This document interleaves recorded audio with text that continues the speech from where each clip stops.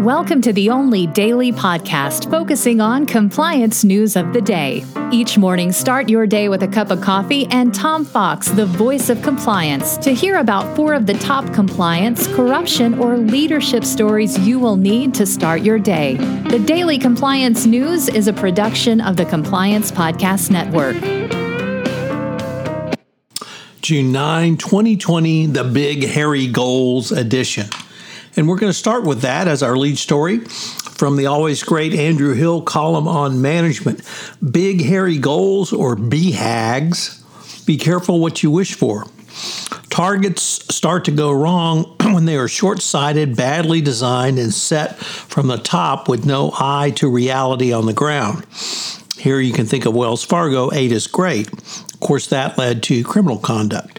It doesn't always lead to criminal conduct. Well, when managers fail to ditch their instincts and common sense and defer to a tick box, all organizations should take the opportunity in the aftermath of the coronavirus pandemic, which has made many KPIs redundant, to rethink target setting. Next time, Hill suggests you can keep your goals big, and if you must, make them hairy, but above all, make them manageable and then manage them.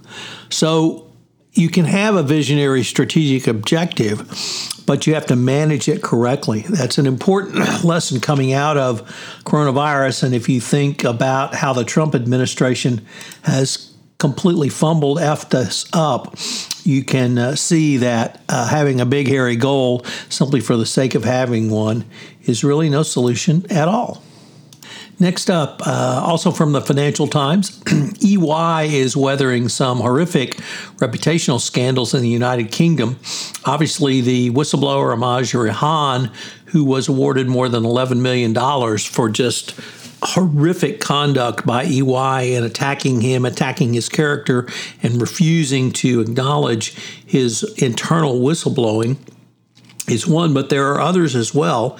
It includes the Wirecard scandal in Germany, which is becoming the largest accounting scandal in Germany's post-war period, obviously very serious. And of course, the NMC Health, a collapsed London-listed hospital group headquartered in Dubai, which looks set to become one of the largest scandals in the FTSE. So EY certainly has a black eye.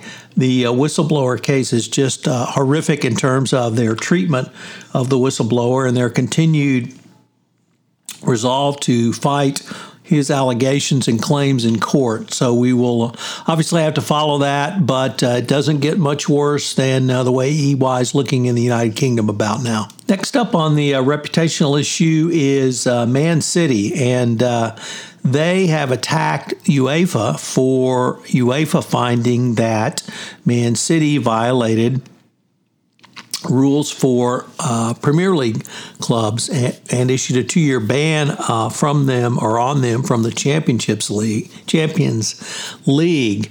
So it's going to be interesting to see if Man City has any rules and regulations for the groups it belongs to.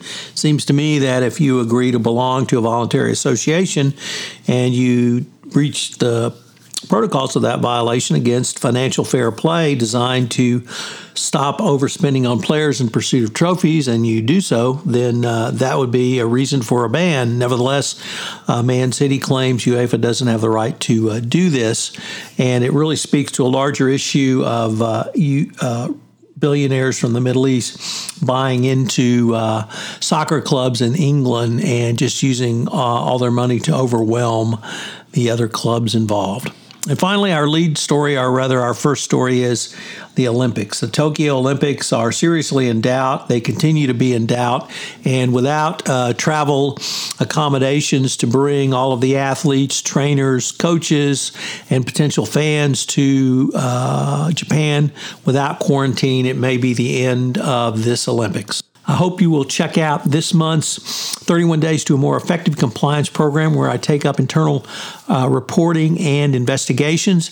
And on the Compliance Life, I begin a 4-part series with Ryan Robles on his journey to the CCO chair.